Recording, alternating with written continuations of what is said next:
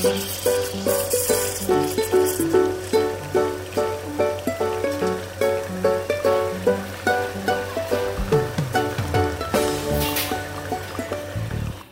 to Teaching Brute.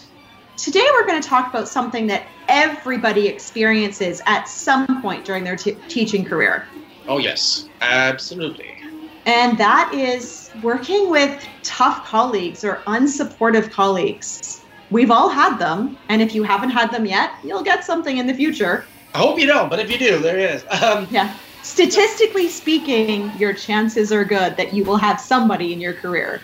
Yeah, and I mean, the truth of the matter is we don't get along with everyone we meet in society, let alone workplace.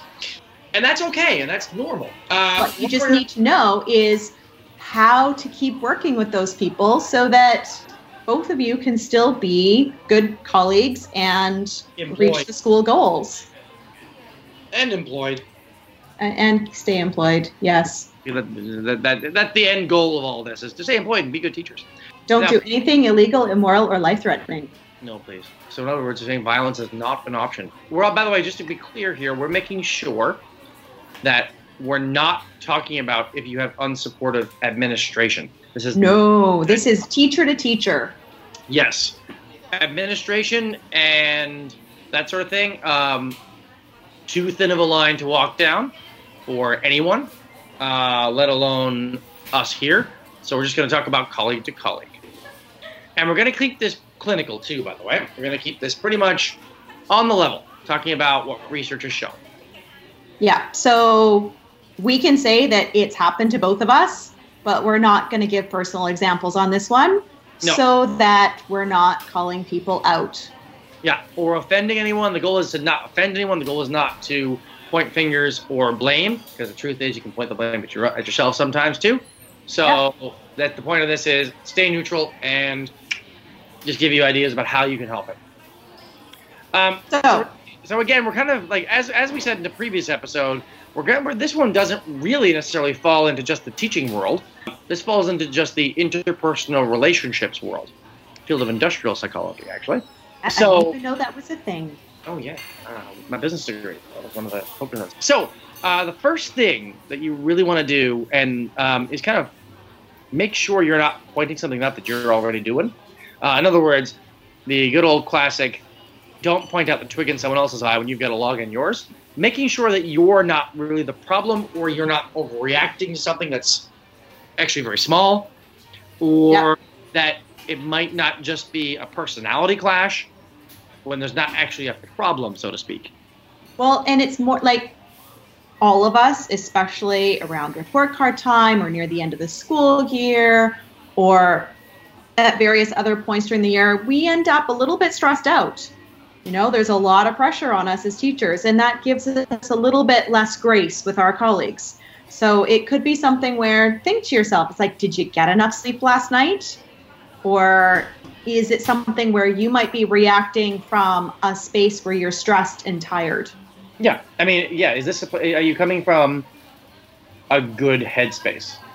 Yes. And is the problem consistent enough that it's worth it to bring it up? There's actually a book out there right now that talks about when you should actually bring issues up with someone. Oh, really? And and it's actually got a really not so kind, well, not necessarily. Anyways, what's the title? I'm about to say a swear word. This is an actual book, and it's become a bestseller. Okay. It's a book called The Subtle Art of Not Giving.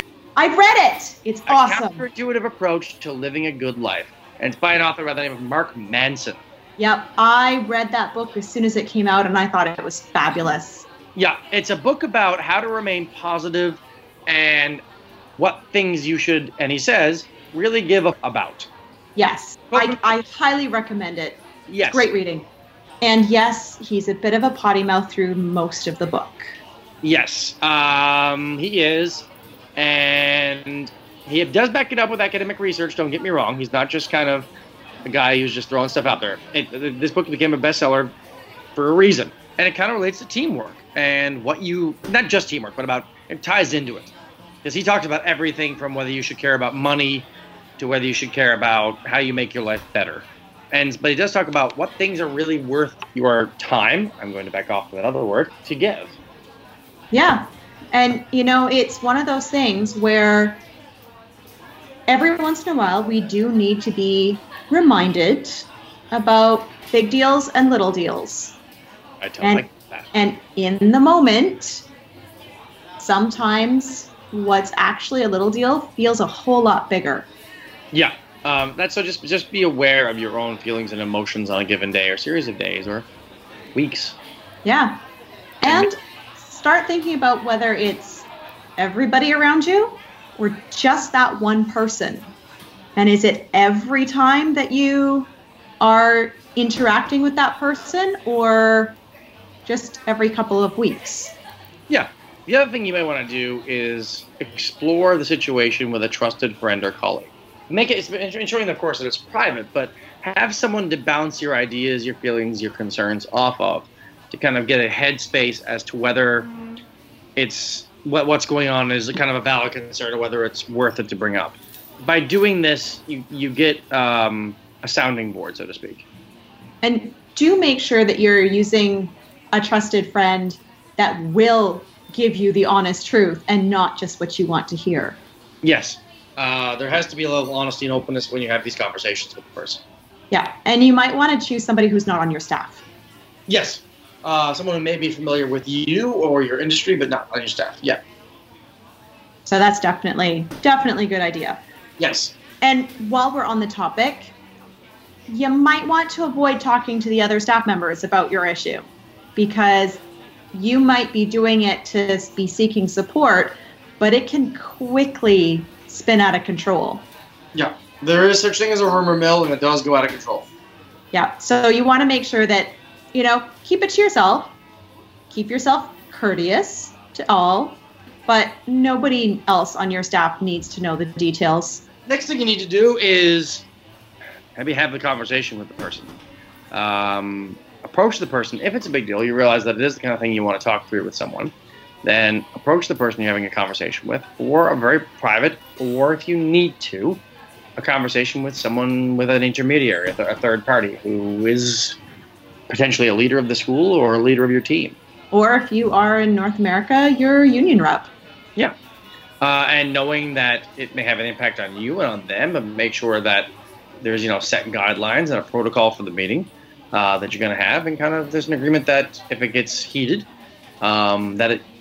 you take a break from it and you come back to it when you're both ready. Yes. And, that's something that for any relationship, being able to recognize when there needs to be a timeout from the conversation and taking that time is really important. Yes, absolutely. If the conversation does get heated, it can go in directions you don't need it to. Yes. The other thing you want to do is have a follow-up after you have that meeting with them to see if things have gotten better, and make any gains, anything in ways that has gotten better known, in ways that hasn't, then it might be worth a conversation again. And I gotta say, you really do need to reinforce things that are getting better. And the reason is because when you've gone to somebody to say, hey, when you're doing this, it really makes me feel upset, offended, whatever. If that person doesn't realize they've been doing it, then they might feel quite embarrassed. And so it's important for you to follow up to see if they're doing something right. Otherwise, they might not realize it. Exactly. Reinforce the positivity. We do it with the kids. We need to do it with our colleagues. Exactly. But not in a way that would make it sound like we're kind of talking down to them. No. Wear that. Professionally. Yes. The one thing you should not do is make passive-aggressive comments. Don't try and joke about the situation that you have a problem with, as that may be perceived as passive-aggressive, and it's really not a healthy thing to do. You should talk to it directly. Putting humor in the conversation is good, but making passive-aggressive jokes about it is not. Is there any advice if the other person is being passive-aggressive? You call them on it and kind of go, hey, just have that honest conversation of, you know what, I maybe it's not an appreciated thing to do. And try and see things from their perspective when you do that too, by the way.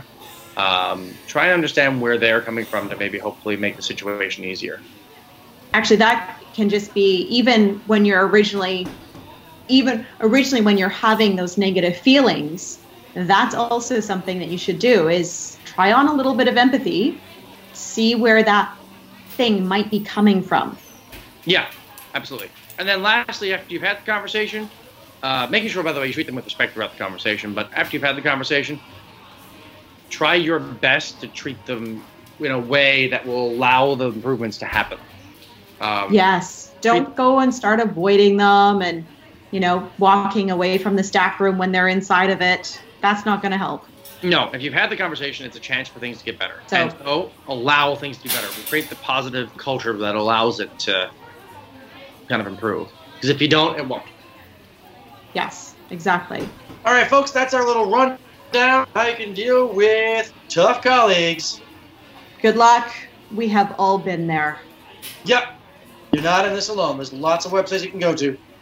If you found something in this podcast that was interesting or useful, please pass it on to some of your colleagues, maybe even that tough, unsupportive colleague, and leave us a comment on whichever podcast provider you found us on.